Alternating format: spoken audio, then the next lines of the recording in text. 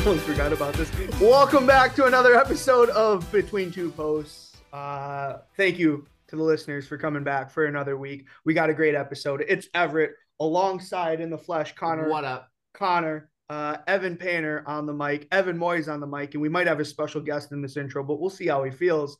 Painter, we're gonna kick it to you, man. How are you? Great. Golf today. Feeling sunburnt as ever. Okay. Tested out the new driver. Slicing like crazy and three putting. As you should. Hey, tell the folks your score today, Painter. Shot a 50 on a par 3. Par is 27. Buzzing. Crushed. Hey, what's the Smoked beer the count, flag though? pin. What's the beer count? Beer count 0. Okay, well. Can't drink those yet. Oh, here we go. Hey, special guest Kyle Conan. Welcome to. Jeez, you boys getting after it or what? Well, nope. We're just hanging out. water. We're just hanging out.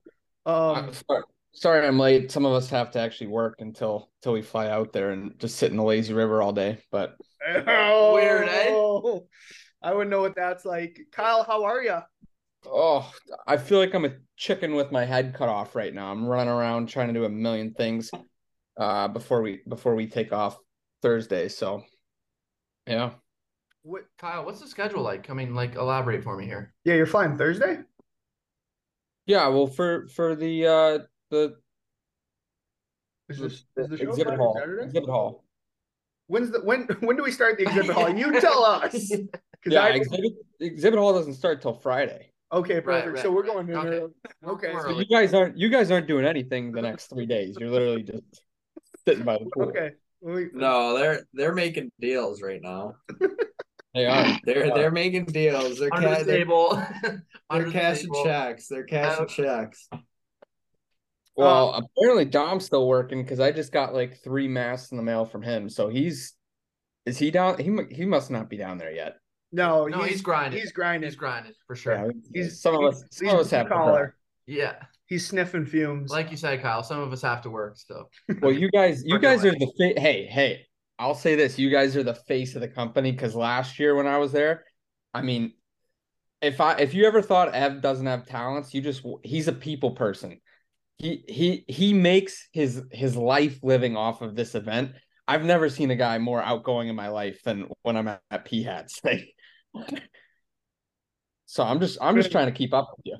Hey, sometimes you got to turn it on. Sometimes you got to have some jam. And most times I like to be in bed by 10, but when you show up to sometimes you fall asleep at 2 a.m. in a chair. And Connor's just what happens, dude. Man. Moiser, how are you? How was the bachelor party? Pretty sick, dude. Northern Minnesota is beautiful. It's a hell of a fucking time. I went to, I guess, for the mini boys listening, Zorba's is like a big deal up there. Went to Zorba's the one night. I think I saw about half the Golden Gophers roster up there. So just way she goes, but it was a hell of a time. Golfed course designed by Arnold Palmer. Yeah, any beef there, Moiser? Any beef where? With the Minnesota guys while you were partying or what? No, absolutely not. Okay. I heard Moiser was just in there shouting, "Let's go, Bobcats!" Who the fuck is the Bobcats?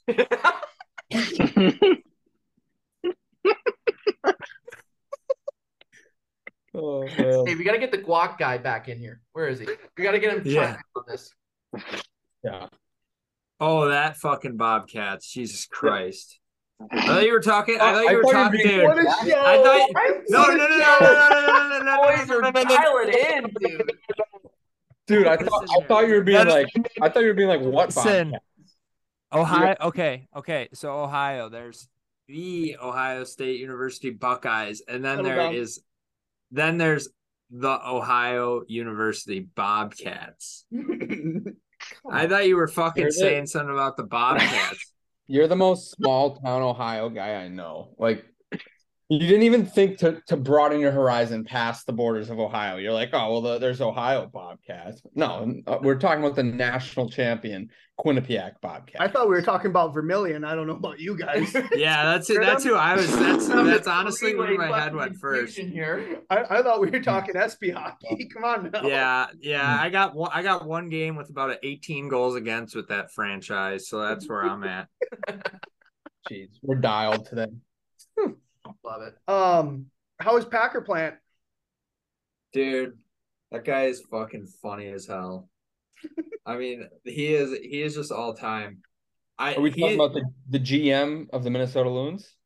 No. The Wilderness. Associate head coach for the Minnesota Wilderness. That's what we're talking about. No, he was good, dude. It was fucking fun. Like him and then the one kid we were up there with Wyatt Newpower. He played at UConn and then he's with Detroit now, but he's a fucking stick. Packy's a fucking stick, like sick golfer.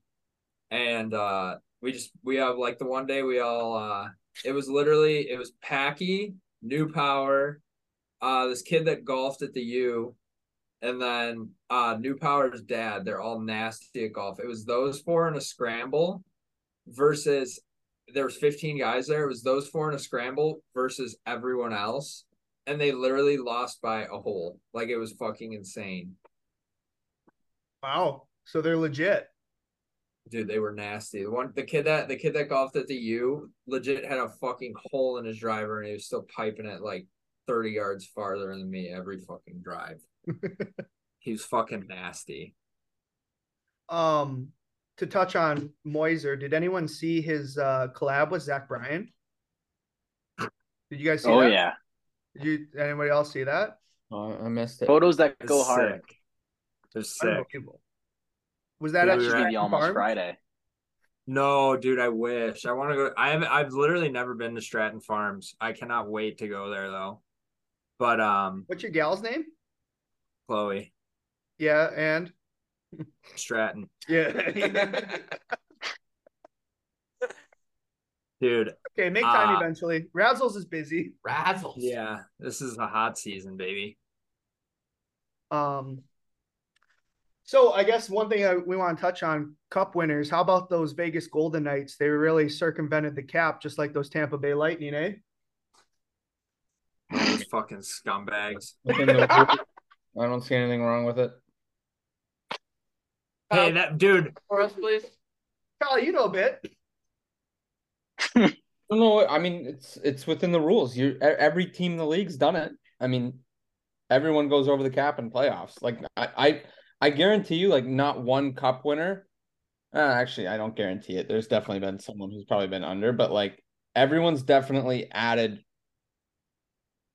money going into playoffs because it doesn't count against your cap. So, yeah, for sure. Yeah, that's cool. You guys want some insight from a guy that might have been involved, maybe a little bit? He saw a couple of games. Would you guys want to talk to someone? Yeah, I'd love some insight. Okay, cool. We have Bring in our on-site. Yeah, I'm gonna actually here. Give me a second. Special guest. Hang on. There you go. On-site correspondent. Returning back for a second. Oh, baby! Why are you there? I live here, actually. We're in Michigan. Hey, Asterix, he's here for the NHL show. Vaughn Booth, he will be there. Where are you, Ev? You're in Michigan? No, they're at P Hats. Savvy's an equipment manager now. No way, dude.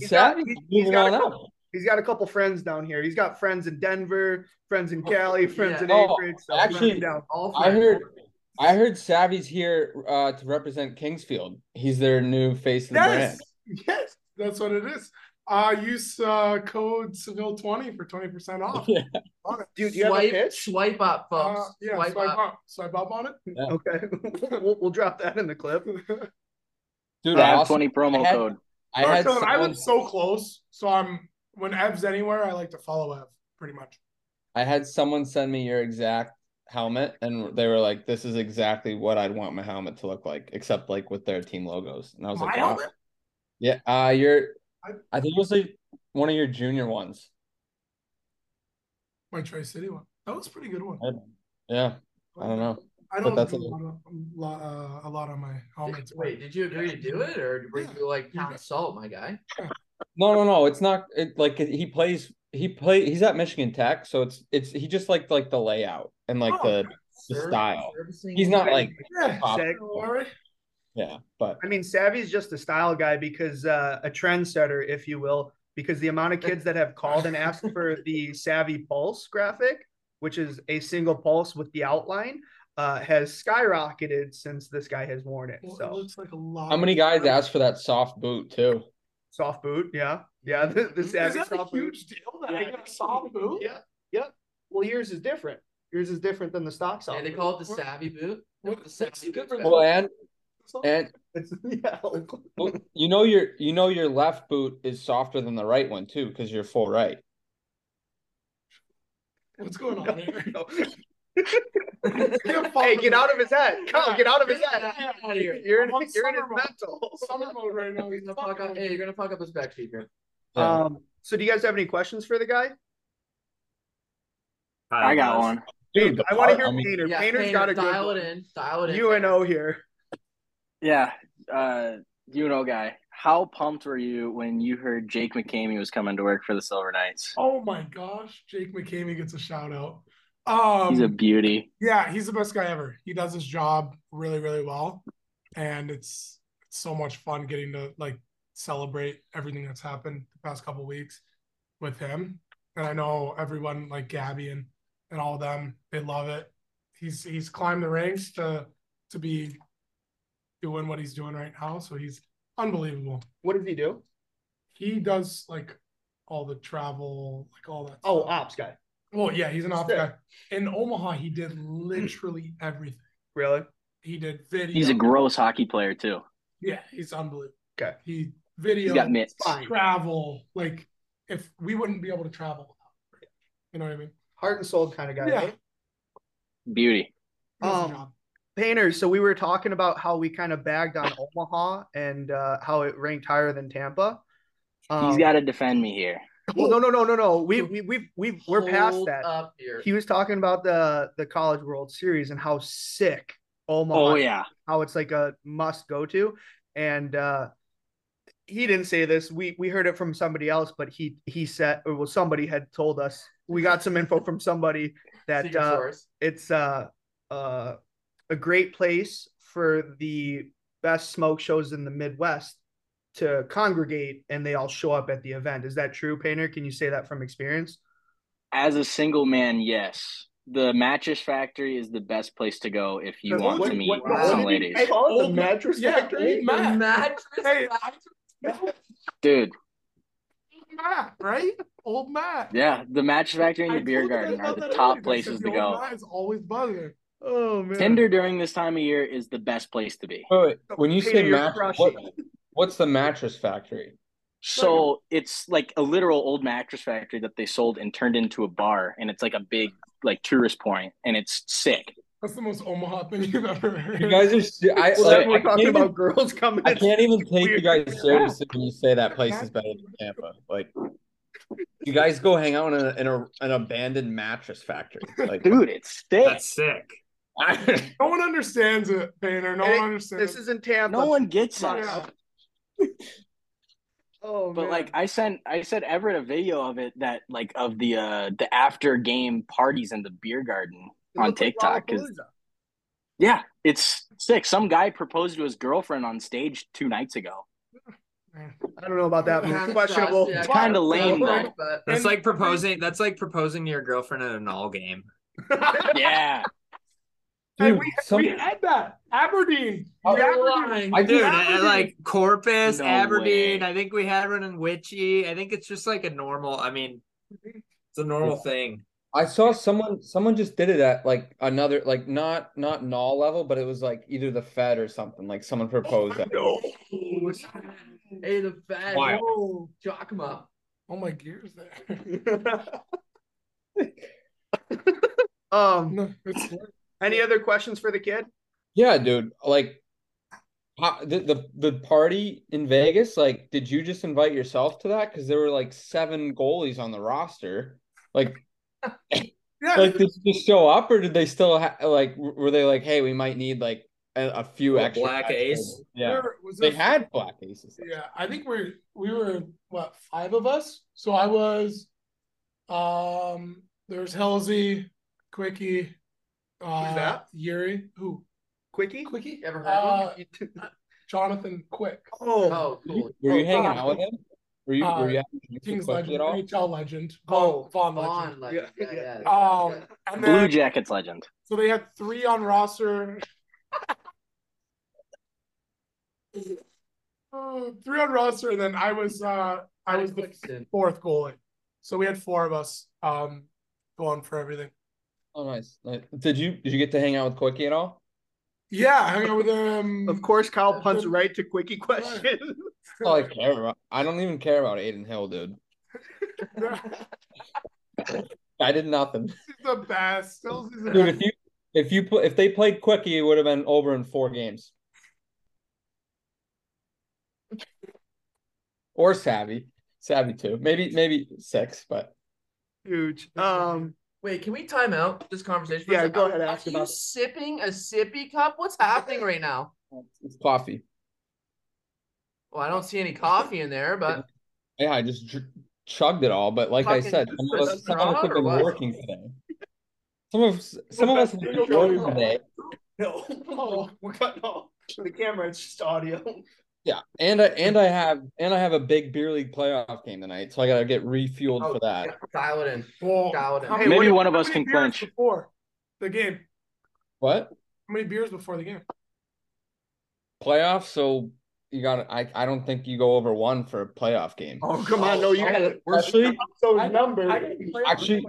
I got a story for you guys. So this is our team captain's last game. He announced to the team last regular season game. Wait, so is this like the finals? Well, it's our first playoff game, but he announced the last regular season game that he's going to retire after this year. He's captained this A-League squad for like 20 years. He's got his kids are grown up, like he's got a wife, all this stuff. He wrote us all handwritten letters. Wow. You're lying. You're lying. What a league. This is the ultimate shower guy. Dude. We'll get you in this league. Wow. Kyle. That's why I gotta limit it to less than 1 beer, because we have to win this. This means everything. Was this like the final game? What? How does this fit into the work schedule here? I'm just kind of curious. What? Your beer league game here. How does it fit into the work schedule? It's at 8:30 p.m. Oh, okay. Just curious. Sorry. You guys get good times for your final games? We're on different time zones here, bud. I'm in Tampa. You're in Arizona, so. I just want to double check here. I want a clarification. Yeah, no, it's 6:30 here, so. Right. Time. Sorry. Bring it home for the trophy case, please, because I failed. Yeah, we need some hardware. Kyle. Yeah, Painter kind of choked on us, huh? Sorry. Yeah, 10-15 game. We got fucked. You were bueno. Or you got fucked? Bit about Analyze. We got like hosed 4-1. It's tough. Tough cookies. It was the ref's fault. It was. They sucked. To me. Can we ask Moiser a question? It does. Am I allowed to? Please Please ask me a question. I don't know how the hell I'm bad. I feel like I'm taking it over a little bit. No. Savvy, listen, dude. This is all about you. I honestly, I don't want the spotlight. I'm like the guy that sits in the fucking way. I'm Isaiah Seville of the fucking Vegas Golden Knights. I sit in the wings and I'm just here being a good fucking dude, keeping my fucking horse blinders on. And I'm working. I mean, some of us have to work around here. Fuck. That's what I'm saying. What are you doing? Exactly. That's what I'm, fucking horse blinders. I'm just going. I'm just. Well, I just wanted to know how you were, because we didn't get much FaceTime before we started it all. So I was just like, what's dude? I'm just trying to keep busy. Some of us You got to look fucking like you're work living around life. here. The beard looks immaculate. Yeah, I don't really have much, but I do have a beard. Can you tell mine? Come on. Hang on. Let me get It's coming in. Flashlight. Get Oh, on. Hey, yeah. There you Bang, go. bang. Sebi, want- wait, whoa. Hold on. Before we go any further, Sebi, what's the rule for black aces? You got to grow a beard too? I mean, I don't know if there's a rule, but this is about all you get. This is about all you get from me. I don't grow much. So people might think, oh, I shaved. Did you carry at the party? Like, did you step your roll up? Hold on, this is my media availability, Kyle. This is my media availability. So walk, for the listeners at home, a lot of people don't understand what a black ace is. Walk us through maybe the role of a black ace, and then maybe a little further, walk us through a typical day in the life of NHL black ace Isaiah Seville.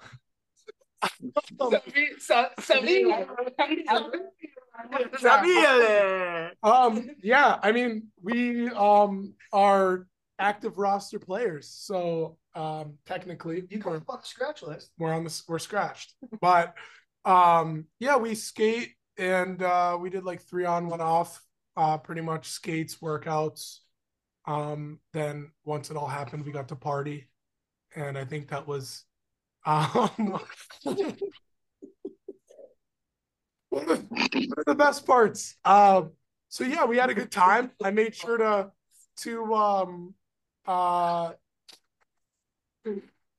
not fall behind on the party aspect of it, and make sure that I did what I needed to do to get the job done. That's why we respect the fuck out of you, and that's exactly why you wear Vaughn. Because you got, I mean, look, I know your collar. I know your collar looks like it's white right now, but fuck, that collar is blue. Let me tell you. I see it. Oh, you're a beauty, Marcy. Hey, see this right here? Blue. Show us the logo. Blue Show us the collar. logo. Logos. Logos. Oh Yeah. yeah. That's not Razzles. It's not Razzles. Sorry, guys. The Razzles tee. Right here. That costs Yeah, right there. Right there. Anyone else? Questions for Mr. Seville? Are you ready? I got get one out? to settle with my dad. Oh. Oh, whoa. Gosh. Oh, whoa. We got into topic of gear for Isaiah, because he was like, well, I was like, yeah, I think Everett helped Isaiah get into Vaughn, and he goes, Isaiah wore Vaughn when he was in Dallas with me, and I go, I don't think he did. I'll be honest, I didn't. I wore CCM. Thank you. Yeah, I was I a CCM guy for a while. Ev pulled me out of it and got me into Vaughn. He was like, you wore Vaughn. You think figuratively Everett pulled you out of it. Everett physically pulled you out of it, picked you up, and dropped you into a Vaughn set, and the rest is history. That's pretty much it. Ev pretty much yanked me out of it. He told me, you don't have a choice. You will be wearing Vaughn. Get in here. Sometimes you got to lay down the line, and you got to get a finger in a face, and you got to let them know it's time to be blue collar, and it's time to join the family. You know what's best for you. I know what's best for you. I want what's best for you. You're coming to the team.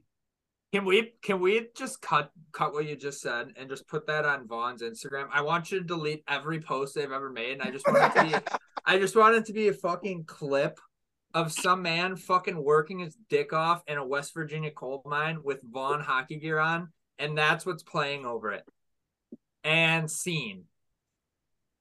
Should be a marketing guy, dude. That was dude. I love that. You are unbelievable. Dude, what are you doing right now? Get to work.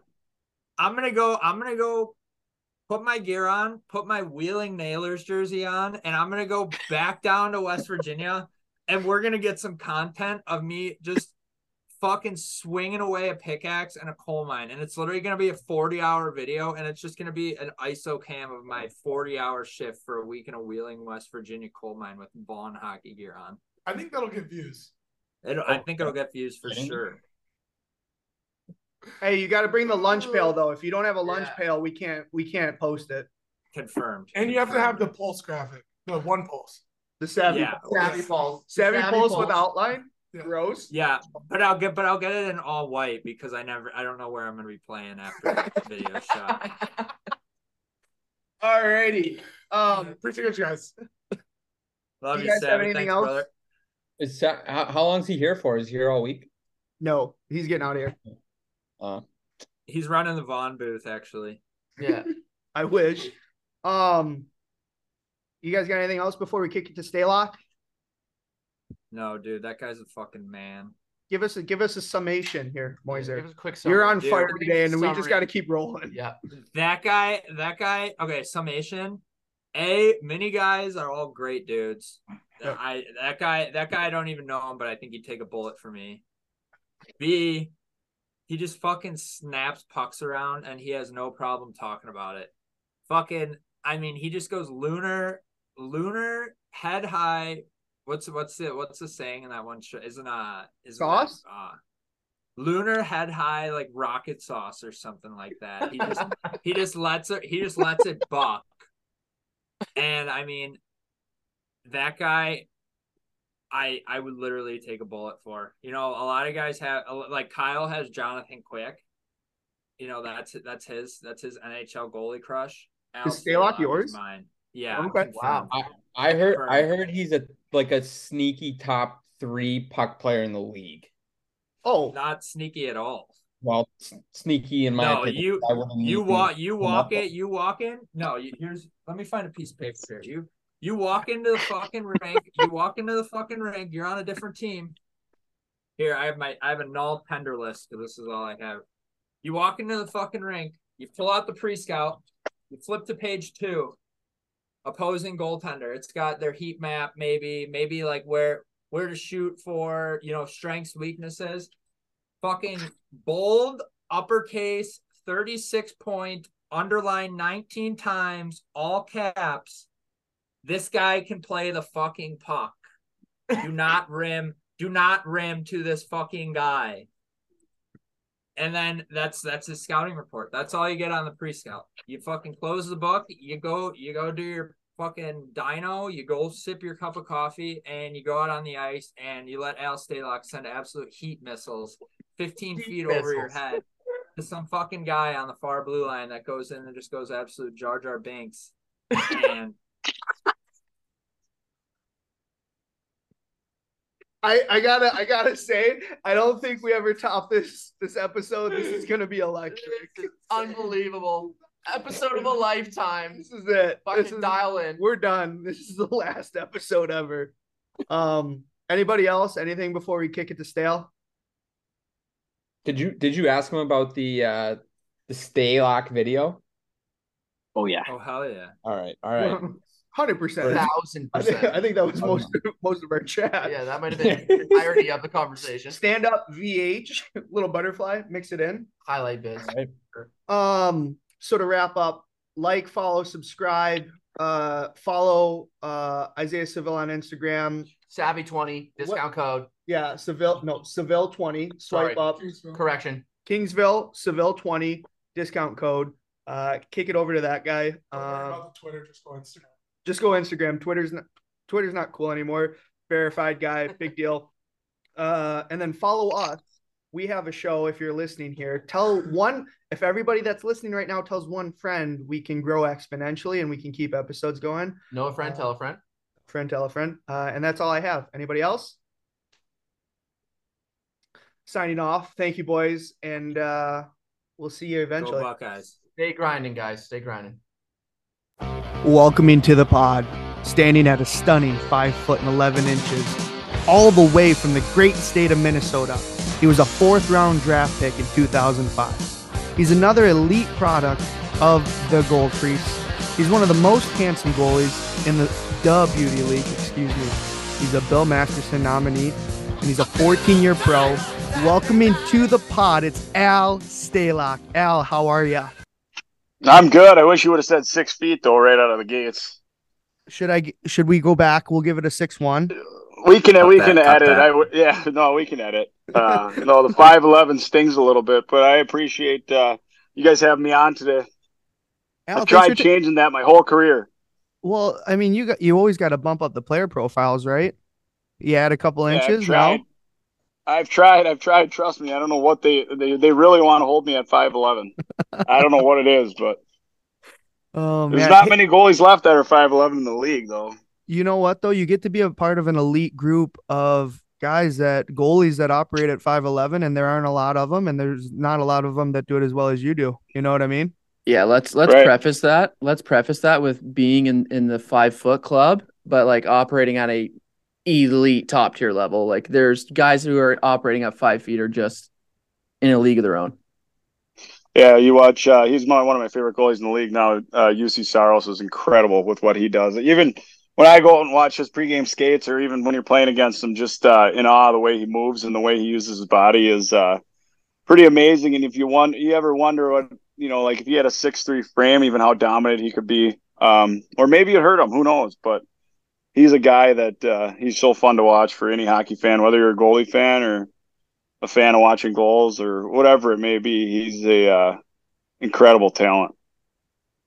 You bring up I something. just love a bit of the underdog story. You know what I mean? Like the league's been in the 6 feet, 6'4" realm for a bit, and like the guys that are in the 5 foot, like they're just the underdog story. I love it.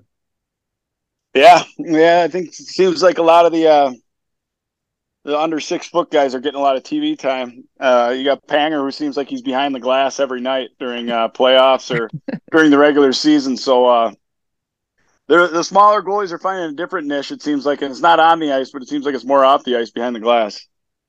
I don't know how tall Bush is. You'd have to look up Bush on Hockey DB, but he's got to be over 6 feet, I think, but not by a crazy amount. Well, what's Wolf's first name? Dustin. He's dude. I think on paper it says that? 5. Dustin Wolf. He's in Calgary system. Oh yeah. I think on paper, I think he's 5'10", but I've skated with him before, and I don't think he's 5'10". You think he's a little guy, but man, no, he's shorter for sure. He's had an unbelievable career so far. Yeah, he's it's just I skated with him. It was nuts. He's just so fun to watch. Like he doesn't do anything more than he has to, but it's just like he knows exactly where his body is and just the littlest movements he has to do to make it. He's unbelievable to watch. I love watching him skate. That guy battles, dude. He's had a run he works this year and he battles fucking bag off. Are they still playing? No, they got knocked out. I think Coachella made it in. I think it's Coachella Hershey final. Really? Yeah. Coachella first year. Right? Yeah, first year for them. Yeah. Yeah, it's exciting. It's crazy. Al, you brought up something interesting there. I wanted to ask, do you have any other fun guys you like to watch? Because like we don't really hear that a lot. Like you like going to watch UC do his warm-up skating or his game day skates. Is there anybody else? I mean, I think I'm just I like watching hockey itself. I mean, I don't go out and just watch a goalie, go out to pregame skate and watch a goalie. Usually I poke my head out and see who's out there skating that day after a pregame skate and watch like 5 to 10 minutes of it. And watching practices for a lot of fans that don't get to see like just a day-to-day practice or a pregame skate. I don't want to say it's more fun than a game, but it's something definitely I wish everybody could see, because the stuff that guys practice in on during a game, whether it's a guy finding a spot on the power play and working on taking 30 reps of that one time, or a centerman bearing down on faceoffs on a certain side, or, defensemen walking the line and working on getting their shot through. And then we talk goaltenders working on certain stuff, or maybe last game you got exposed on once or twice and you want to go back and fix that and feel better about that position where you were at. And I just like going out and watching what different practices are like. It's always fun going out and seeing what a team does. They practice fast, what they like to do, or if they take it easy, if it's optional. It's just fun to go out and see different groups. And, usually he's just a guy. I think you go out, just a similar sized guy that has to play the game a certain way, and taking things from his game is always good. But, there's a lot of guys I love watching, and go back to when I was young. Obviously Marty Brodeur was a guy that, really started playing the puck and made the game, really interesting with, the way he'd handle the puck, the way he'd go out of the net, the way the saves he would make. He was fun. Being a USA Hockey fan, Mike Richter had an incredible run in the 90s. he's up there for sure. And then, once you start getting into college hockey and pro hockey, when I was young, Jonathan Quick, turned into an all-star at a young age in LA and won cups, and being able to play against him quite a bit, it's always fun to watch him. And I mean, right now, obviously, we're witnessing he's not playing. Aiden Hill's putting on a heck of a performance for the Golden Knights, but the chance to win a third cup for Jonathan Quick is pretty cool. Absolutely, for sure. So Al, usually we start everything off. We got a handful of questions. We really just want to kind of break you down and get to know you a little bit better. So we'll feed you these. If you have any questions along the way, you let me know, but these are all pretty easy. Okay. Preferred save, diving poke check or blocker windmill? Skate save. Skate save. Okay. I still do maybe 1 year or 2 year in practice, but I got to protect my ankle. So you're talking they don't got cowlings anymore. Does anybody know? Yeah, no one probably knows what a skate save is anymore. Some of the young guys, they'll do it in practice and they're like, what'd you just do? Diving poke check or a windmill? I got to say windmill. I've tried to take the poke check out of my game as much as I can as I've gotten older, because these guys' hands are so damn good, it doesn't work anymore. Or when I was younger, you could bait them in and let them get close, but nowadays it doesn't even matter how close they get. Somehow they get around you. So I've tried to almost take the poke check out of my game. Al, what about the move on like a half wrap or a wrap round? You're just throwing the twig out there. Like, is that still like in the arsenal or no? Oh, what, you mean like you're on the pipe, they take it behind, you're totally beat, and you just go to try to reach back and grab it with Absolutely. Your paddle? Boy, would you get yelled at by a goalie coach now, because you have to be. I mean, for me, I'd be out of position, and that's just the known. That just is known that I'll be out of position on that. I'll be overplaying or over aggressive. But a goalie nowadays, like they're just 99% of the time they're never out of position. There's no like sprawl like you talk about. Dustin Wolf always just no extra movement, and I think that's a lot of goalies nowadays. I mean. Again, Aiden Hill, tip your cap to the paddle save he made. It wasn't a wraparound, but his save that he made on Cousins in game one was incredible. But so many of those saves, it's almost like a second or third shot. You know what I mean? On the original wrap, so many goalies are sealed and already. I mean, they essentially beat the guy to the post now. Yeah. But pardon me. It's just the position is so. The athletic side is obviously there, and great goalies. Obviously, a lot of them are unbelievable athletes, but the positional game, the game plan of going into a game is just crazy. It's at a whole new level. 100%. Al, you're a Minnesota guy, so I gotta know, is ketchup spicy? Is ketchup spicy? Yes. Depends how much Tabasco you put into it. Okay, but no, when I pull it out of a fridge, every fridge I pull it out of is just original. And this isn't a shout out or a ad or anything, but original Heinz. Doesn't say spicy on it or anything. Well, no, we wanted to gauge your Midwesternness, just because some people from Minnesota. When I was there for the Let's Play, I like spicier stuff, which I don't know if that's normal or not, but I've introduced Tabasco into my diet now, and I'm a huge fan of it on like eggs and stuff like that. Man, which I wasn't when I was younger. Yeah, I was gonna say those San Jose years really changed you. Yeah, no kidding. But yeah, I was out there for Let's Play, and I was giving Berkey shit about just the Minnesota classics, and ketchup being spicy is one of them. Yeah, no, I wouldn't say so. Not for me. Good man. But we are a bland. Yeah. A bland area in the country for how we like our food. Al, worst and best part of Mall of America? The worst part, the amount of people on weekends and weekdays. I mean, there's tourists that still are going there. But yeah, there can be times where that place is packed, and it's hard to get around. And a lot of people here, when they're going to the Mall of America, know exactly what store they're going to. And they got to go to one store, get in there, and get out. And sometimes that can take an hour for parking and getting in, getting out, getting to your store. We all know what wing to park in. There's 4 different like ramps. Oh yeah. So if you're going to X store, you need to know which ramp you're going to, and then you're in and out. Where a lot of these tourists might have no clue, or they're going there for the first time, which makes it a little bit of a headache. And I think the good part of it is just the closeness to it is when you do need to get, I mean, they got almost dang near every store you need to get to. So if it's Father's Day and it's a day before Father's Day and you need to get something for your dad, you got a good choice at getting a gift in 20 minutes. Yeah, you can't miss there, eh? Yeah, or your wife's birthday or whatever. One that you don't want to forget. Wedding anniversary, you know? Yeah. Thank God for Apple reminders now. Yeah. Gotta love them. Stillwater Ponies versus the South St. Paul Packers in a 7-game series. Who's coming out champs? What, then or now? It's a mixed roster. You could put anybody on that St. Paul Packers roster that you want. Oh, then I think if you go back, I think you take South St. Paul in that series any day of the week. And I think a lot of Stillwater people would say that too as far as hockey. But the tradition at South St. Paul hockey, I think you walk into what is Doug Woog Arena now, what used to be called Wakota Arena. I think you look up and look at the state tournament banners and the appearances, and it says a lot about the tradition at South St. Paul. And I know Berkey's jersey flies high up at Stillwater's rink.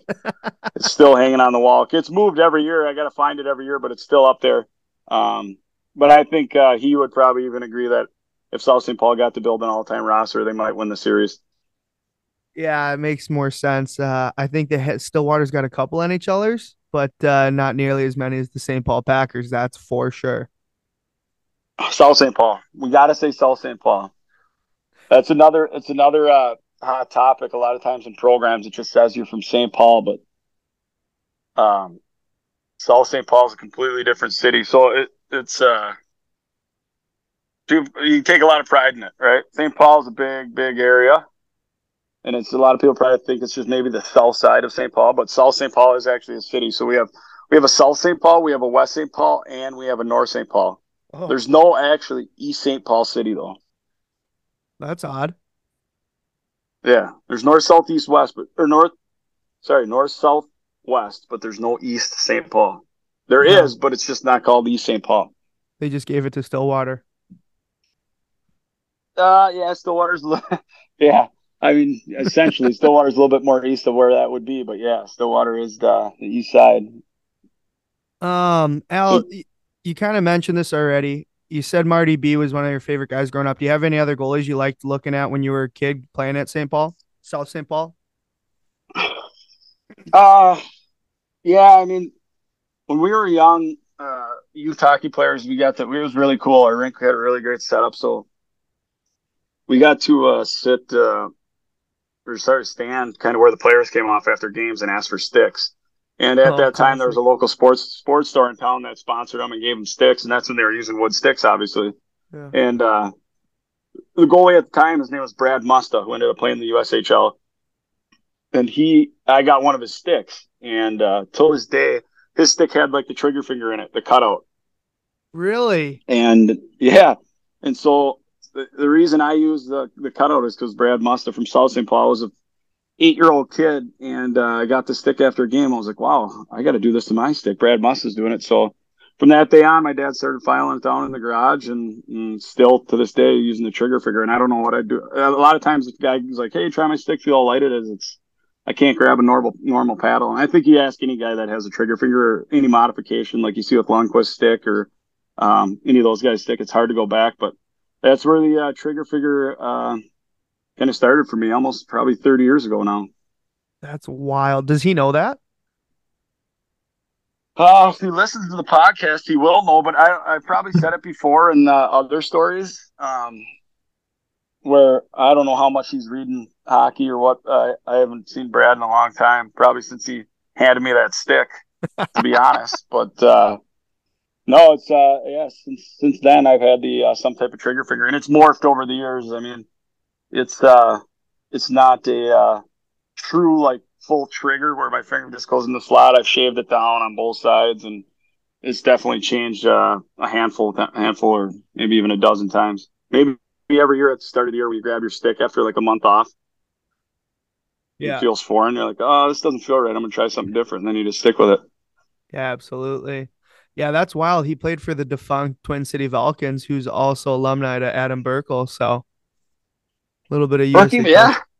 little Yeah. USHL shout out there. Was there Rochester Mustang time? Is that what you said? No, Twin City Vulcans. Twin City Vulcan. Okay. Yeah, because Rochester had a time in the USHL too, and I can't remember if he played there as well. Maybe could be. If you could change one thing about Minnesota, Al, what do you think it'd be? Mosquitoes. Every single mosquito would be gone in the summer. When we were in California, we had no bugs, and you don't realize how great it is until you get back to Minnesota, and then you got mosquitoes at like 7 o'clock that are just horrible. Yeah, that kind of comes with the land of 10,000 lakes, right? Oh man, you're exactly right. It's and then every year, like they're gonna be bad, but you always got to hear like someone like you're at like just like last night, for example. I heard it again. We were at a section baseball game, and one of the ladies sitting there like, oh, it's supposed to be a really bad year for mosquitoes this year. And I just a lot of times I want to be like, when have we not had a bad year for mosquitoes? Yeah, isn't And that classic Midwestern though to say something like that? oh yeah, like, oh it's gonna yeah, oh yeah, it's so great, and it's so different than Chicago. Where I spent the last like 8 months. It'd be a lot different. Like these effing mosquitoes, I tell you what. Yeah. Yeah. But yeah, the lady next to me was like, "Come on, we know it's going to be horrible." We're already bracing for it. A quick side note on the whole Minnesota conversation. Like, where does the state fair sit for you, Al? And this is bad. This is bad to say, but we go back to Mall of America, and a lot of people. There's like 10 times the amount of people at the Minnesota State Fair. It's it's a grind because it's usually like 120 degrees and humid, and there's food everywhere. It's right when you're starting to really ramp it up for the season and get in good shape, and then you got all these food vendors. You want to eat everything in sight. There's a million people, long lines. Your kids want to grab everything. It's a long day. It's almost like Disneyland, It's it is nuts. Have you guys been there? No, it's bucket list for me. I gotta go just because I need that bucket of cookies and the foot-long corn dog. But I reckon that you try to avoid those cookies once it's a little like season. A little bucket of cookies is like 3 buckets. They stack it over the top. It's like beyond like any science. It's crazy how the cookies even hang on there and build up and stay together. But what an anomaly. It's crazy. It's it's definitely a bucket list item if you haven't been there for a day is probably good. 2 days is probably too much. For sure. You spent some time in San Jose. Are there a lot of nerds in Silicon Valley? Yeah, Joe Thornton still lives there, so there's still one nerd that I know for sure. No, it's not. No, it was a great spot. The people are so friendly. It's almost I don't want to say they're like Midwest friendly. I mean, they kind of are. Like there's no reason anybody out there should be in a bad mood. Every day you wake up at 75 degrees, the sun's out. Like it's not too hot, it's not too cold. It's a beautiful place to live if you got a good chunk of change in your pocket. That's for sure. Yeah, it's that chunk you're of 30 minutes change from got the to be ocean. pretty big. Yeah. And the ocean's 30 minutes from San Jose. You got great golf courses. It's just. Yeah, we had that was pre-kids, and we had a ton of fun out there. It was, and we were fortunate. We had an unbelievable group of guys too. Like to this day, still, as far as tightness and closeness of a group, it's a tough team to rival how close that group was. That's awesome. Do you call them pants or do you call them breezers? Breezers, you know that. Come on now, Minnesota. Yeah, I know, but I mean, when you're dealing with equipment guys now, when you're walking around, I've learned like you got to call them pants. Or when you're in the room around anybody else, you get heat if you do call it breezers. But when we're here in Minnesota and we're going to like youth hockey or kids hockey or any of that, everybody here calls them breezers. So yeah, but can they really even be called pants? They stop at your knee, right? No, they're shorts, if anything. Right. Yeah, that's true. And you could get in that fight all day. Hockey pants. I mean, I don't know if that started with Cooperalls or what, because there was a a couple years of South St. Paul Packers that wore Cooperalls to the high school state tournament. So oh hell That's yeah, it was cool to see That's Philly. so It was cool to see sick. Philly did it. Philly did it this year, which was cool to see. They did it in warmups for that. Was it like the lead up to their outdoor game or whatever they had? Yeah, the equipment manager there, Ricky Bromwell, did an awesome job with designing those Cooperalls and getting them done. yeah. I think it was when because you guys had the reverse retros this year across the league, right? So I think he Oh popped those yes, out for yes, that the first game with him or whatever. yeah, that was sweet. That was awesome. Al, Oh, can you? dude, there's a picture. There's a picture on Google I just found, and it's literally if you type in South St. Paul Packers Cooperalls, it comes up. It's two guys. They have Cooperalls on, and then I think they both have cat eye cages on too, playing forward. Yeah, those helmets was probably like a gel fur Yeah, or something. yeah, and one guy's just jumping through the other guy's forehead. Oh That's man. Do old you time see it, hockey. Ev? Do you see it? Yeah, hang on, I'll share it. They don't So- make them like they used to. No. That might have been like the Phil Housley era. Oh, I think. ew. Planey Dyna too with the all glass boards. Look at that. Yeah, they used to have. You could see people's feet and popcorn and stuff through the glass, and that only lasted a couple years. Where'd that other picture go? I had it. This guy. That was probably at the Civic Center, right? St. Paul Civic Center, I think. Yeah. Can you guys see that? The pic? I don't know why I can't. Mine's spinning. Oh, your screen sharing is paused. Stop share. Tech guy here. Google Chrome, St. Paul. Share. Stop share. Your screen sharing is paused. Why is that? That's sad. Well, These pictures are so funny. resume share. All you typed in was South St. Paul Cooperalls and a bunch of South St. Paul history. Oh yeah. Huh. Wonder why. Yeah, there's a pic. We'll have to send it to you later. Incredible. Yeah, imagine. I wonder why they ever left that, because everything had to be built in, especially now for like getting your kid dressed for hockey. It'd be so nice just to pull up pants and everything's in there. Oh, 100%. Yeah. There used to be those Torspo jumpsuits. Like it was literally like one big thing, and it had shoulder pads, elbow Sewn pads, pants and shin pads all sewn in, and then you'd slide it up, and then you'd zip it up. It was one of the I remember seeing them at Pirani's when I was a kid and stuff like that, and I was like, "Holy fucking cow!" But I mean, I just saw this picture. That is freaking funny. Man, the one solid stripe all the way down is just a look. I'm trying to figure out who's hitting who in that picture. Yeah. it's clean. I'll tell you that. That's a good. Like, is 20 hitting the guy? Is 20 hitting the guy in white, and he got reverse hit, or what is going on here? That's old time hockey, man. An absolute It is wooden log to the chin too, I might add. Yeah, that stick probably weighs 8 pounds. Oh man. Al, can you still do a hop step? A hop step? Yeah. Are you talking about coming across the crease on like a shuffle? Yeah, absolutely. Click the heels together, leave the ice, and then fall back down to the ice with a hop Hey, step. he's still on it, dude. He's still on it. I was just going to say, every goalie coach I've had has tried getting me to go to a T-push, and I physically can't do it. I hop step. Quick still does it too. Oh man, that's vintage. On the wide 2-on-1, if on a wide 2-on-1 play all day, I hop step. I have to. I don't know what else to do.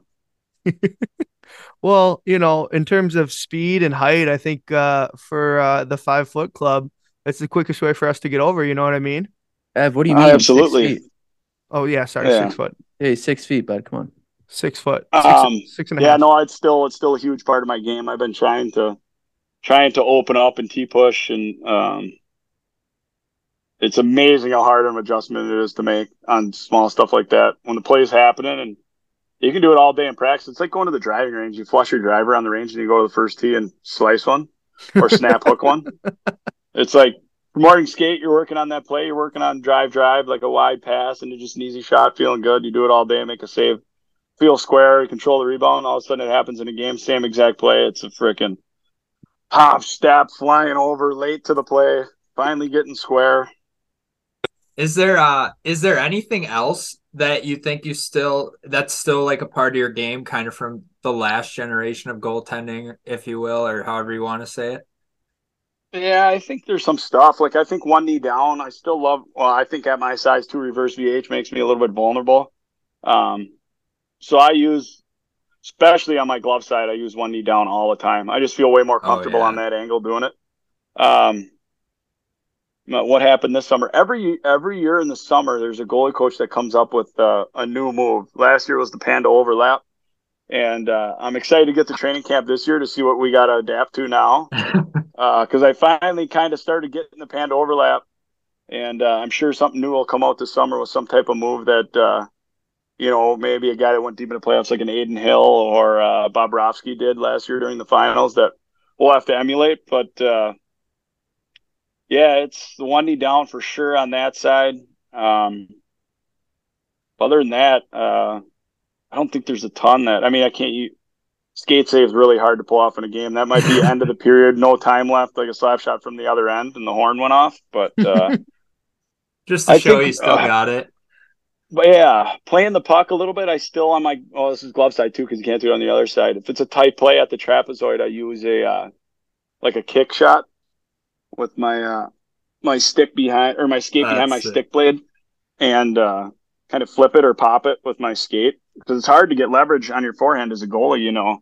You got no strength on the toe of your blade on your forehand. So if a guy's barreling in on you, the only thing really to do is kind of kick it and pop it up. And yeah, I learned that.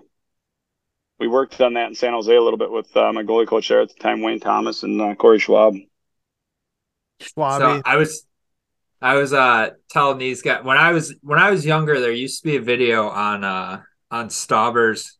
We started talking about puck playing, and I don't know how we can talk to you without talking about playing the puck. So there used to be a video on Stauber's YouTube. And I was telling them when I was like 13 or 14 years old, I'd watch it all the times. And it was just 5 minutes. It was when you were at Duluth. It was 5 minutes and it was just all clips of you just playing the puck. And I think my favorite thing on the tape was there was a good probably minute and a half, 2 minutes, and it was whenever you caught a puck clean, it would be 2 or 3 hard strides up ice to see if you could find someone and hit like a seam or something. And I played for Rawls at OSU, so I talked to him about it, and it was really funny to hear even when you were that. I mean you can tell me if this is a story he was fibbing me on or not, but he told me you used to you'd get off the ice after practice, throw some player gear on and come back out for like an hour and rip around with the boys for a little bit. Go ahead, sorry. There is truth to that, and Rawls at the time was the assistant coach, but Sandy too.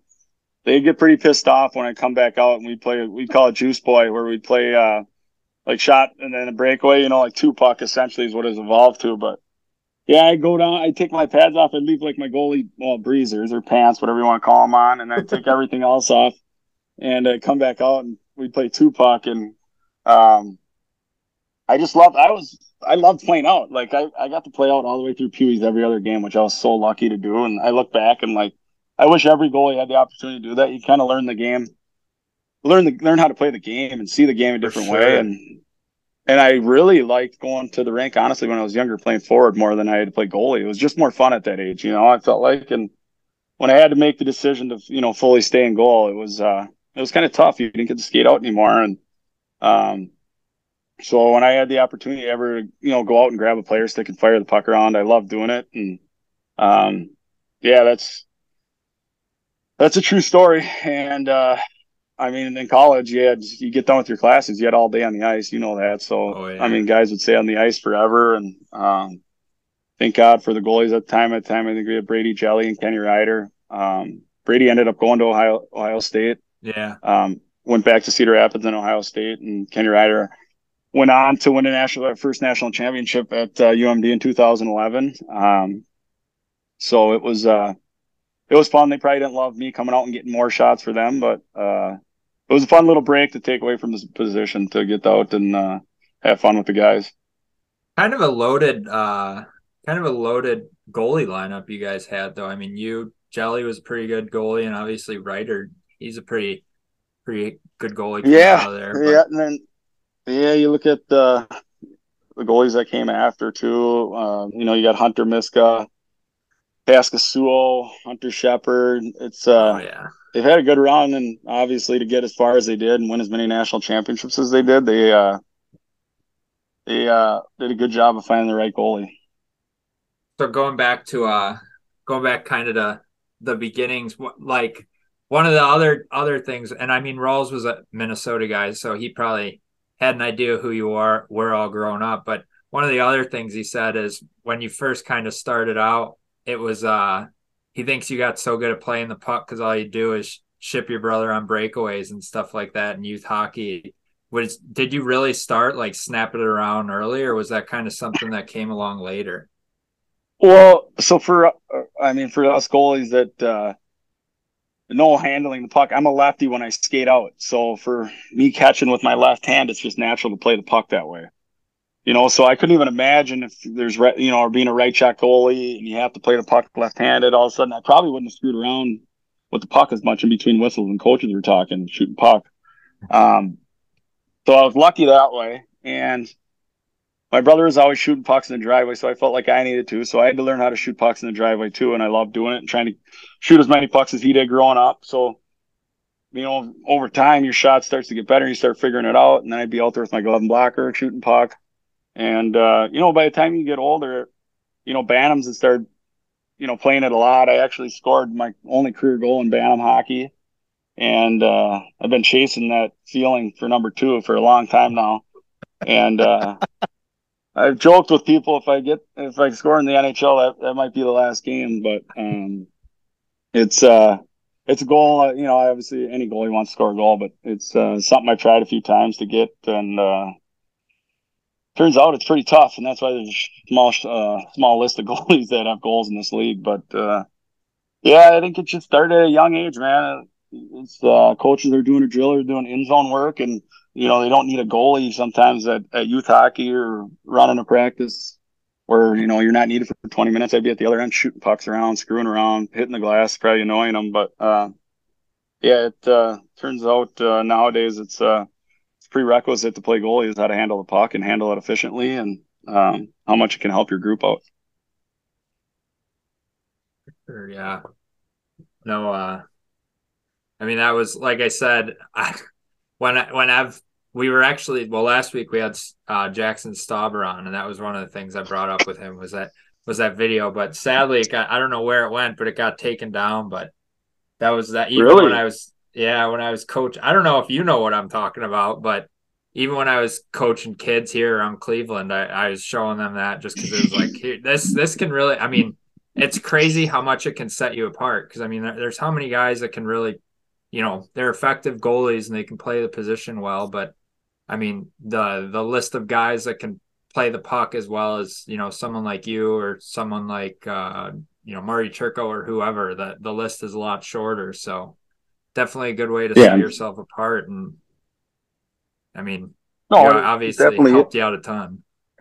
It is a skill that, they mention nowadays in goaltending, right? When someone's asking about somebody or, say Rawls reaches out and asks about a goalie or whatever, it always is brought up, well, how does he play the puck, or can he play the puck, or any of that, which, how many years ago would that even have been in the conversation, so yeah. The positions obviously came a long way, and starting with Broder, obviously getting the trapezoid put in was kind of the beginning of it, really, I feel like.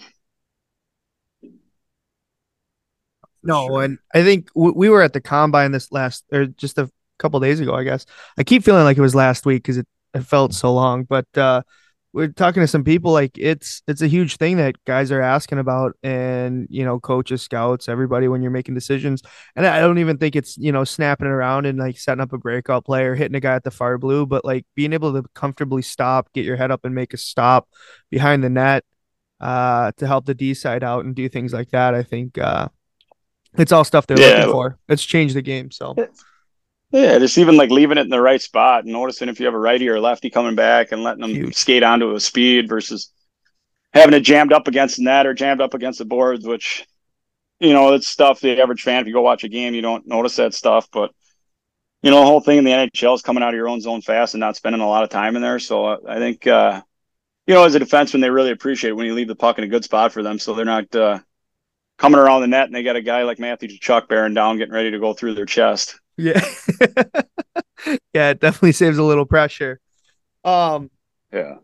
Al, I wanted to get into it because Scotty Hughes and Berkey told me about this, and I didn't know this at the time, but initially, when you started getting going, and you were kind of making the jump to pro, I believe that was the timing of it. You had a pretty serious injury, which ended up cutting. You got a leg cut right behind the knee. Is that right? Yeah. It was my second. It was my second year pro in Worcester. Yeah.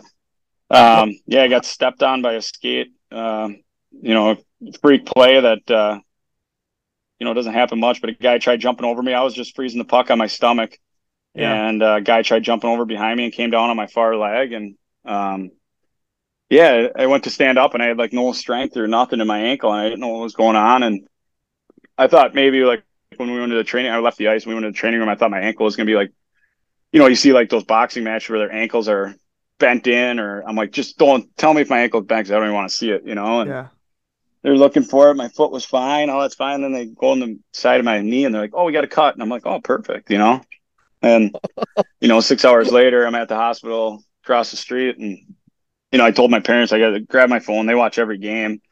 Said, oh, I just cut my leg, And then the surgeon calls my dad. And, yeah, he's in surgery. He's got a sliced nerve and tendon. And my parents were obviously like, well, I thought it was a cut with the, but yeah, later that night we found out that it was a lot more severe than just a cut. And that was probably a year-long rehab process about. And it was tough. It was the last year of my contract, and to this day, I still thank San Jose. I mean, they didn't know if I was going to ever play again. They gave me a contract that summer, basically 50-50 whether I'd even be able to play hockey again. And I was able to rehab in Worcester for a long time. And then I came back and played my first games in the East Coast League with Stockton, which was great. I got to see if I could still play. And, it wasn't easy being off for a year and coming back and jumping right into midseason hockey. Played some games there and then ended up going back to Worcester, and Worcester was logjam that year. Ended up getting loaned to Peoria at the time. This dates back. Ben Bishop just got traded out of St. Louis to Ottawa. So they needed a guy for a playoff run. And at the time they had Jake Allen as their starter. And I went in there and played a few games, and then I ended up breaking a finger. Jesus. And that year ended. It was like a year and a half of just like, this couldn't get any worse. But and then after me, they called up Jordan Binnington. I think he finished his junior year and ended up coming up. So they had Jake Allen, Jordan Binnington, his goalies down in Peoria. So it was kind of a crazy the goalie carousel that took place in Peoria that year. When you went through the rehabbing and stuff of that, because obviously it's kind of a lot of recovery and learning how to creating those nerve endings and getting all that balance back in your leg. Was there ever a shot where you were thinking, oh, like I might be done with this? Or were you full gung ho and like, I'm rehabbing, I'm going to go back and play? I think I was so young and kind of dumb that like, it was your first real bad injury that it was like, it's just an injury. Like everybody comes back from an injury, Yeah.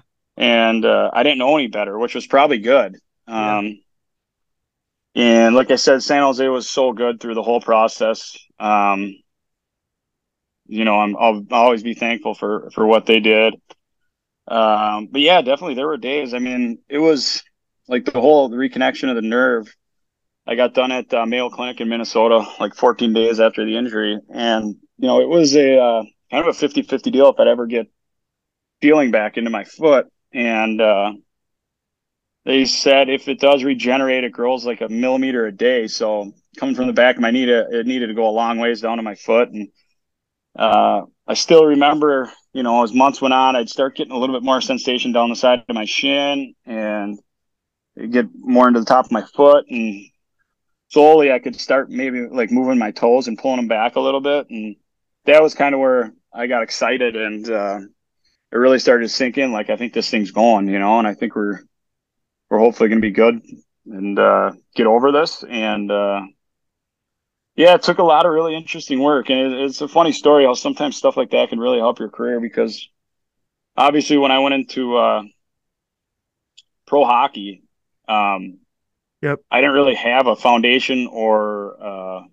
game plan or anything. So I got there and, it was the first time I had a goalie coach with me every day. And I got through my rookie year with, just relying solely on my athletic ability and the unbelievable team we had in front of me. Mm-hmm. I was really fortunate to come into a great group of players. We had an unbelievable team, and I had my phone sitting right in the sun. I'm on my patio out back, and all of a sudden I look at my screen and it said it's too hot, so I went and put it on the air conditioner. I'm back. All right, so I'll keep it in the shade. Oh man. No, so I don't know where we lost you, but no, I was talking about the injury being out and how it's almost a blessing it happened, because when I came into pro hockey, I relied solely just on like athletic ability and Yep. Make the first save, and my second save would be like a somersault, and then you do a reverse pad stack for your third save. There was no crawl game, no down move, and so my second year after I got hurt, I came back and started rehabbing that fall when I could start wearing skates, and that was actually a crazy day, just putting on skates for the first time and going to skate, because I couldn't really lift my foot up that great yet or anything, but at least I could get around on skates. But as we slowly started adding gear on, it was a great time to like learn how to, push down. I never had a butterfly recovery, and I worked on it a ton that year with my goalie coaches in San Jose, Corey Schwab and Wayne Thomas, just day after day, just straight down movements, working on recovery, making the first save, getting to the second puck in control. And as much as it sucked missing a year of development at that age, I think it was almost a great time for me to really slow down and develop some type of foundation that helped me obviously, extend my career and keep playing. But you wouldn't have the time to do it during a regular season, to really, work for 40 minutes alone on, as simple as it sounds, is down shot recovery over on the angle. And we pounded that in, and it was at the time it sucked. You didn't see a lot of pucks and you moved a ton, but I think it was huge for my career. And it's where you're at in terms of age, like goalies that are in that 80s birth year, late 80s, like there was so much that changed in goaltending, right? Like as you're growing up playing, the puck became big, the butterfly became huge, and now how you're recovering, like you just talked about, has completely changed. So if anything, like you said, it was almost a blessing, because when you come from an injury like that where you completely wiped the slate clean, you weren't skating, the next time you stepped back on, it was, you knew what you needed to do and you knew how to play, but now you could just start relearning and teaching the body new things without having to break down old habits, right? Yeah, and the game became a lot easier, and not as scrambly, and Not just throwing the body around and stacking just pads diving, left making the and right. first save, and yeah, and throwing paddles and blockers and gloves everywhere. But yeah, it was a huge year for me. I mean, I still remember like one of my first development camps in like '05. Nabby was a goalie in San Jose, and we did a lot of stuff where, I mean, the puck would only be in tight, and we'd be following the guy around the crease on our feet. It was like shuffle, shuffle, shuffle, shuffle, like 20 little shuffles across the crease, following a guy on a tight play.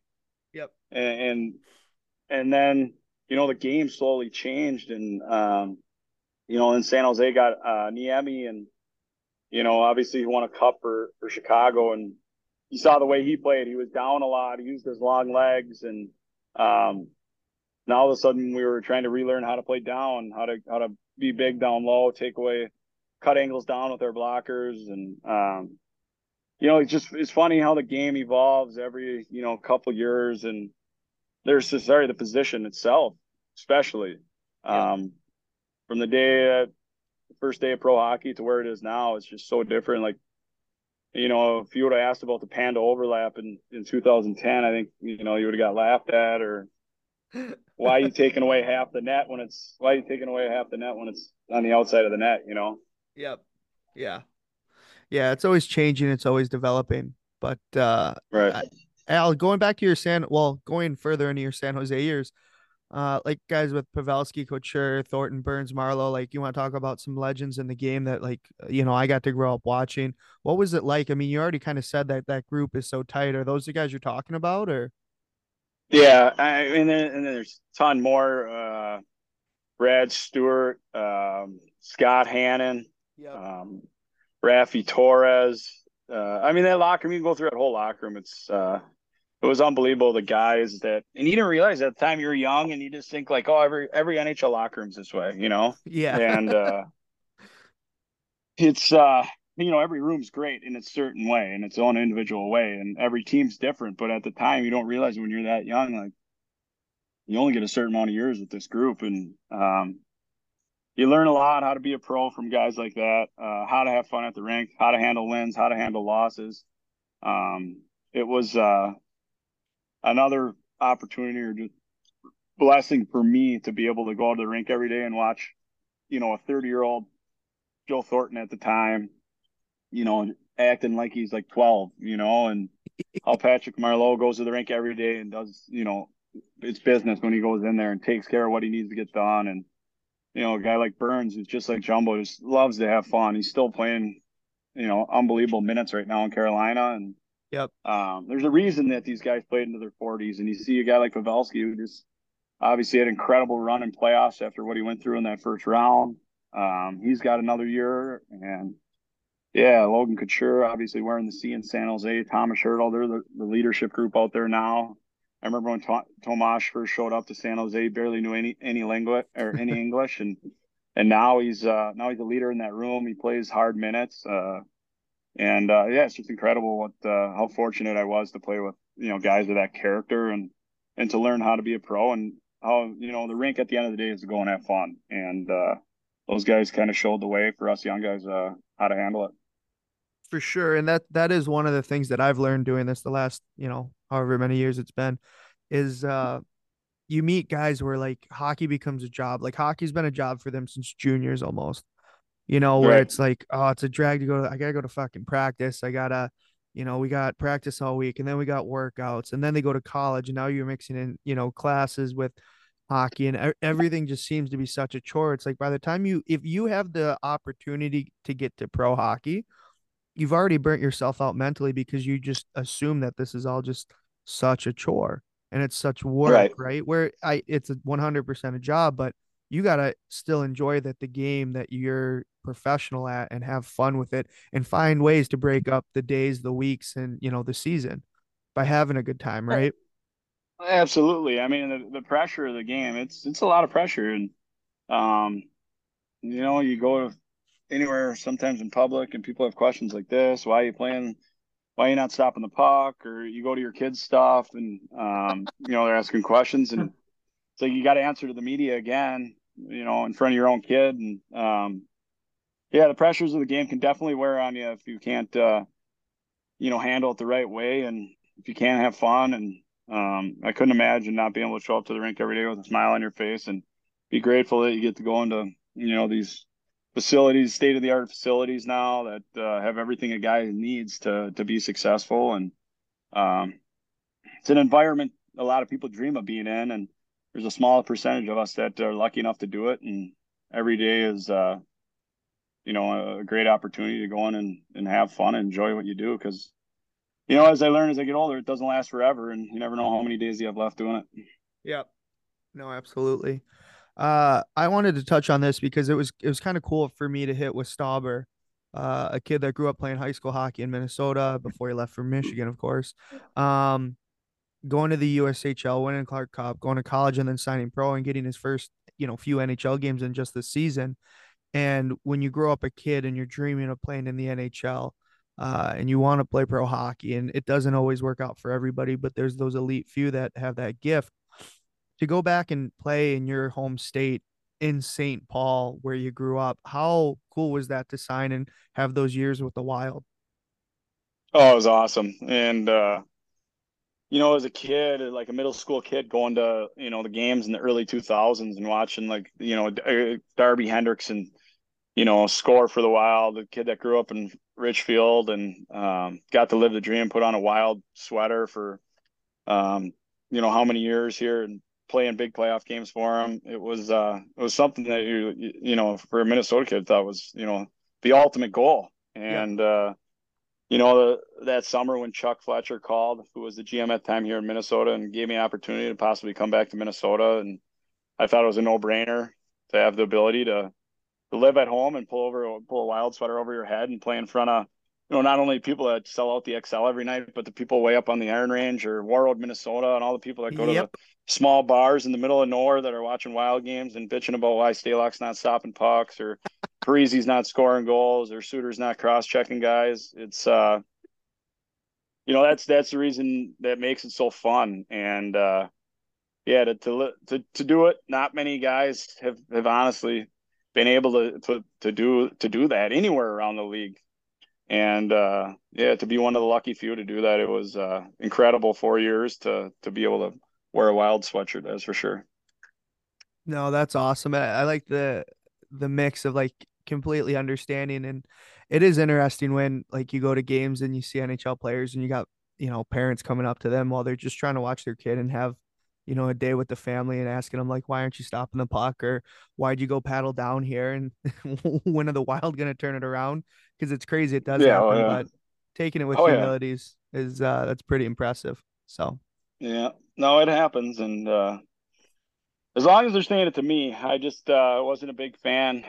Thank God my kid was only, first grade, was the oldest he was here when he went to school. But some of the other kids, kids going to school, other kids can be mean, and when kids start saying stuff to another kid at school, that's when it can be tough. And as long as they say it to the player and face to face, that's fine. But sometimes when the kid on kid stuff in school gets involved, that's when it can kind of be tough. yeah, yeah, I've because never even thought of that, dude. Yeah, no, That's unreal. Yeah, and you hear about that stuff and it kind of stinks. And your kid's got to almost answer questions for you, or he comes home and asks a question about the game, and you kind of know what happened. Like, oh, someone at school must have said something, and yeah, you got to kind of explain to them, what your job entails. they come home and they're like, Dad, why'd you go for that flying poke check on that one on a breakaway or something? But Oh yeah, no, I I mean, still get reminded. I still get reminded from my boy. We had a game in Minnesota. We lost 6-0 at home. He was at the game, and I can't remember. Maybe I got pulled late in the third, but he still to this day will bring that game up randomly. He'll be like, "Remember when you played the Jets and you guys lost 6-0? That was crazy." Like, yeah, it was. Like of all the games he could think of, that's like the one that just still sticks in his mind. you got to look at him and be like, So, hey, you got to turn the page, buddy. We got to move all on. right, that one's over. Yeah, we'll watch that someday. We'll sit down and watch it. We'll watch it and we'll flush it, hopefully.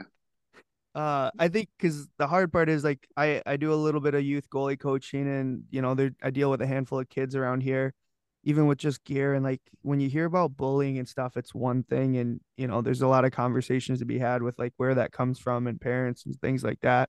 That's hard enough to deal with, but then you got kids that they're not used to dealing with questions, right? Like they don't solve all the questions like Right. you do, where you've seen them, night in, night out, or well, how do you feel about this? Or why did this happen? Or what are you guys gonna do next? Where, you can give, a pretty generic answer and then mix in with what's actually going on. Where like Mm-hmm. kids, everything's like face value and they're gonna shoot it straight and be like, why did the Minnesota Why Wild did he suck? suck last night? Yeah. Yeah. So Yeah, it's they're interesting. pretty blunt. They're pretty blunt. Whether it's your own kid or someone else's kid, it's they're getting right to the point. There's not a lead into it, like, oh, things have been going good in the past and blah blah blah. But why do you suck now? It's just like, well, what's the deal? Why you can't stop the puck? I still can't believe. Hey, Dad, why'd you get six-pieced against Winnipeg? That's brutal. Yeah, 6-0. We'll just drive by the XL sometimes if we're going across town. We'll be like, Dad, is that the XL? Yeah. Remember when you lost 6-0 to the Jets? Yep, I do. That's so classic. Hey, never mind you Oh, being yeah. your worst critic. Your kid's your worst critic, apparently. Holy. I know. Hey, he's tough on me. I think he gets pissed about my NHL rating. I'm not good enough on there. Yeah, I got to do a lot better. You mean he doesn't pick you for his own Chell team? No, I think he does, but I think he's hard on me because my rating's probably in the 50s. Oh no. Ruthless. Savage. But Al, the other question that I was curious about is I know, the amount of mental toughness I think that you've had to have throughout your entire career is very, very impressive. And I think it's definitely worth noting. Because you've had, we'll call it mountains to climb, right? The leg cut, the nerve cut, and then this COVID recovery. This is what I wanted to ask about is, at this point, you had some setbacks and you obviously had to take a lot of time off to reassess the body and make sure things got right. I mean, mentally, what was that like? And what was it like trying to get over that and get back onto the ice? well, that one was different because I mean it was obviously physical. Mm-hmm. You know, but you didn't really have any answers, and COVID first got hit, no one had any answers to anything. There was no history to it. And so when you get diagnosed with something like this, who are you going to ask? Because no one really understands. So you get so many different opinions. You deal with, I think we dealt with 6, 7 cardiologists, my Wow. family doctor here, try to get answers, multiple MRIs. And you really just kind of had to wait. And sat and did nothing for like 5 months, and then got clearance to get back and could start getting my heart rate up to like 130. Then I could get it to 150, and yeah, it was a really weird process where going through the leg injury, you knew exactly what was going on, how you could rehab it, what would help it. Where this was, all you could do was literally nothing. You couldn't get your heart rate up because you didn't know. And then around the world, you see these unfortunate events of Yeah. young athletes of, terrible stuff happening on the field. And you see, felt like every other week something was coming up where there'd be a story on it, and kind of scares you a little bit. And now when you got kids, 3 kids, and it was never really, easy on the mind to be like, oh, this would just be fine, and still, I think to this day, it's, yearly, I got to go in and get checked out to make sure everything's okay and good, because, I mean, it's not like it's my leg anymore. It's kind of, your heart's a pretty important piece of the body. And Absolutely. so it's, yeah, it was challenging mentally, obviously, to the unknowns, constant unknowns of whether it was right or wrong to do this or not do this. And, lucky Chicago picked up the phone and called and gave me a chance, because at the end of the day, dealing with all these cardiologists and doctors, the only real way to test if this thing, this thing I say about the heart is able to do it, is to really go and do it again and go through a schedule, a regular season schedule. I mean, you can go to the gym, you can push yourself on a bike, you can work out, and, you're not going to push, as hard as you do on the ice when you're competing to make a save or competing in practice or even a game. So it was, the only way that I could really get an answer. And I think I proved that I had the ability to come back and play, and play at a high level. And, the heart hung on for a whole year. So that was obviously a huge sign. No, I like I said, I'm missing the word for it, but I just the tenacity and the ability to come back and monitor the things like you did is, I thought, very, very cool. Yeah. I I mean, forgot. can we maybe I don't think maybe the listeners know necessarily, like, can you maybe walk through a little bit of how much monitoring and like staying on top of things when it came to, like, your heart and your health and whatnot during that time? Like, how extensive really was that process coming back to play, and during like those practices and stuff? Like, how extensive was that medical team? At the time when I got diagnosed with the myocarditis, it was with Minnesota. So it was right after the bubble year up in Edmonton when we went to playoffs. So it was the shortened season, and I found out like end of November. We found out the season was going to be a go, it was going to be delayed, and in order to get back into the team facilities, you had to test negative for COVID. And so I do remember this because it was like a Thursday or Friday, and I went in, I tested, and then that weekend we were going to a friend's cabin, And we were driving up there. It was me and my wife. We had one of our kids and maybe a couple of the other kids in our car. And my wife and their family had one of our kids in their car. And all of a sudden you get a call like an hour into the drive. The doctor's like, hey, you're positive for COVID. And I'm like, what? Seriously? And I had like no symptoms. So I didn't know what to do. It was the first time any of us have had it. And so I put on a mask. We're all masked up in the car. Like, the hell is going on? So I'm trying to call our friends in front of us. Like, hey, we got to pull over.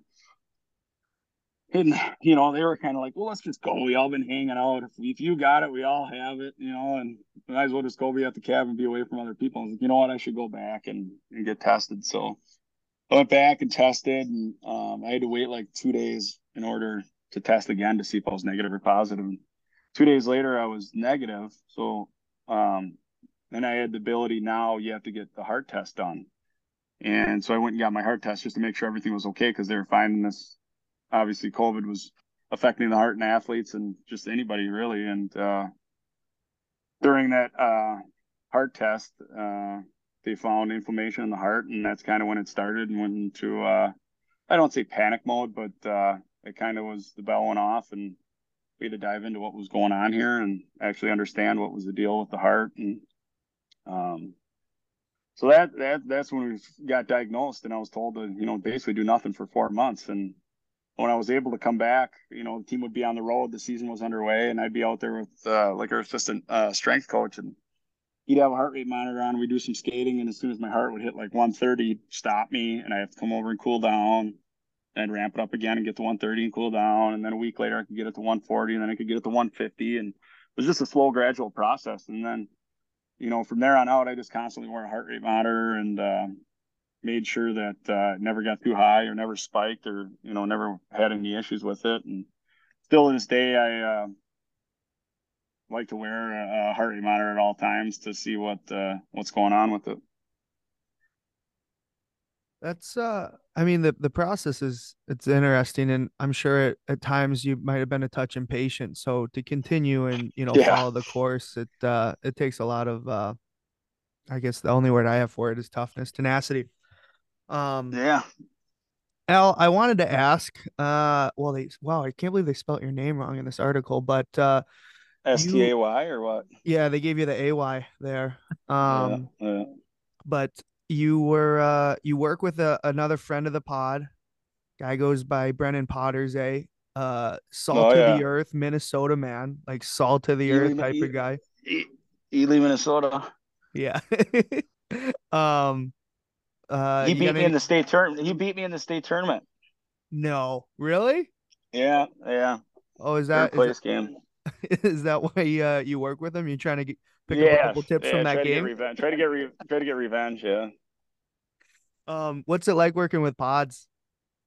It's great. He's the same age as me. He understands how I play the game, how I like to play the game, and he understands, like, what is there to change at this point in your career? But what can we really drive in and be effective with? Like, what is it really that's going to make me successful? What am I good at? Let's make it unbelievable, Yep. Because at 30, going to be 36, I hate saying that, but how much can you really change? We talk about the hop step, like it's at the point where it's going to be hard to go to, T-push everywhere.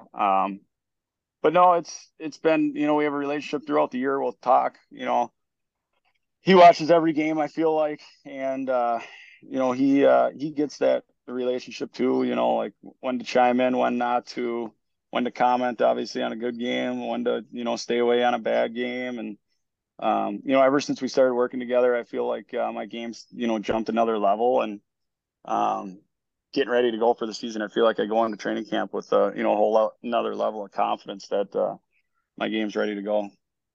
Oh, that's awesome. Yeah, he's a unreal guy. Great guy to hang out with, one. And then two, obviously, I love what he's been doing on and off the ice with goalies, and guys like you and Otter working with him through the summer has been pretty elite. So you love to see it. Yeah, and you see what he's done at the University of Minnesota, obviously with the goaltenders.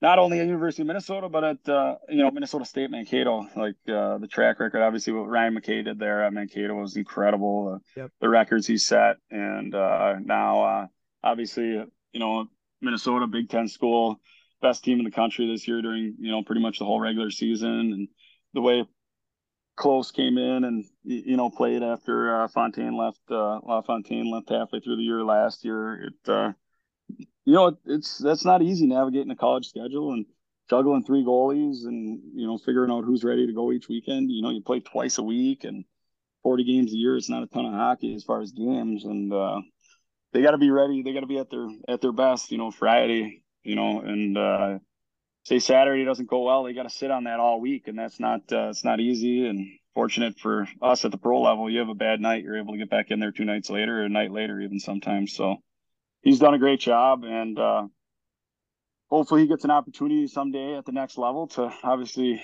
show how important he is to an organization. For sure.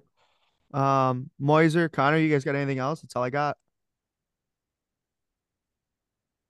I got one more, just kind of going back to the puck play thing. Yeah, obviously. If you so we were Connor and I were kind of talking about it before you got on, but is there one play that will just always stick in your head that you just cringe at the thought of it, that you made over like mine? I was talking to Connor before. Mine was like our senior night. I went and tried to ship a guy for a breakaway at the Far Blue and put it right into a guy in Arizona State's stomach, and he just buried on it, obviously. And yeah. Isn't it funny? Those are the ones that stick with you. Yeah, those are the ones that are just like clear as day. You'll always remember. But you remember every turnover, and I mean, the amount of assists or good plays you make, though people bring up like, oh, remember the pass you made against this right up the middle? I'm like, God, I don't. But like, my first game back in Minnesota with San Jose, I went behind the net, and I can't remember if I tried going up the middle or whatever, but I put it right. Zucker caught it with his glove and buried a backhand shelf. And that put them up like 2-0, I think. And I can't remember if they went up 3-0 the first or something. Like, God, I'm going to get pulled my first game back here in Minnesota. You got to be kidding me. And ended up hanging in there, and we ended up winning that game 4-3 in OT. And I just, those are the games when you do make that play, you're like, please, somehow. Yeah. And that night, it was the hockey gods were looking over me and taking care of me. But yeah, that was one. My first game here back in Minnesota is probably it must have been my first or second full year in the NHL. And Todd McClellan probably at the time, as a young guy, didn't fully, you don't know what you're going to get from a young goalie. And, to do that early in a game, I'm sure there were some head shakes on the bench. I don't think I looked over to the bench after that. Probably not the rest of the game to see what was going on, because there might have been a few head shakes. Oh man, you didn't have your son at that point, did you? No, I don't think so, which is good, because Perfect, that'd probably be on Yeah. YouTube every day. He'd be like, "Hey, Dad, remember that pizza right up the middle when you came back to the X for the first time? Man, that was bad." Oh yeah. And too, when you're in trouble as a goalie with the puck, and I've learned as you get older, like, get rid of it quicker or just punt it into the corner and get back into the crease. But there's still times where you got it and you're like, oh God, I have nothing.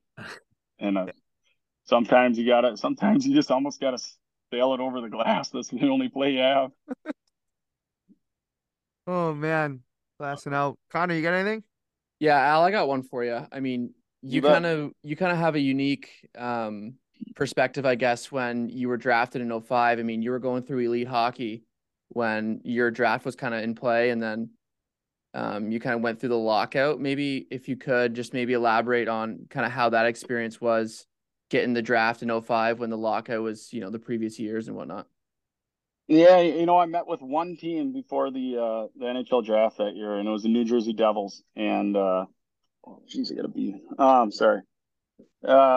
And they ended up taking Jeff Frazee in the second round. So I was like, oh, I'm not getting drafted, And I was actually up north at a buddy's cabin in Emily, Minnesota, and I didn't have great service. I probably had a flip phone back then, and when I got back into service, I found out that I was drafted by the Sharks. I'm like, who the hell drafted me? The San Jose Sharks? Who would have ever seen me play? You don't know how pro hockey works and their scouts, and you know what I mean? I'm like, how would San Jose ever see me at South St. Paul or Cedar Rapids play hockey? And, it was obviously at the time, probably Pat Funk, who was a scout in Minnesota. I found out, that was probably watching me in high school and pass the word along. Hey, go watch this 5'7" goalie, and he's got some athletic ability. See what he can do, and ended up having a couple good years in Cedar Rapids, and got lucky enough to get drafted in the 4th round by, at the time, I think, San Jose, and you have no clue about hockey out there. They were never on national broadcast, and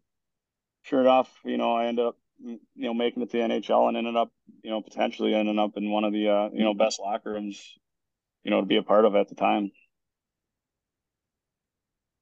Unreal. You and Stauber are both Clark Cup champs, right? Yeah, I think Stobbs won it, and was he? He was in Sioux I think he was Falls. Sioux Falls. Sioux Falls, yes, yeah, yep. The Stauber's goal crease is really just letting her fly, huh? Producing the best of the best out of Minnesota. Yeah, that's where it all started. Using the star bar, hands way out.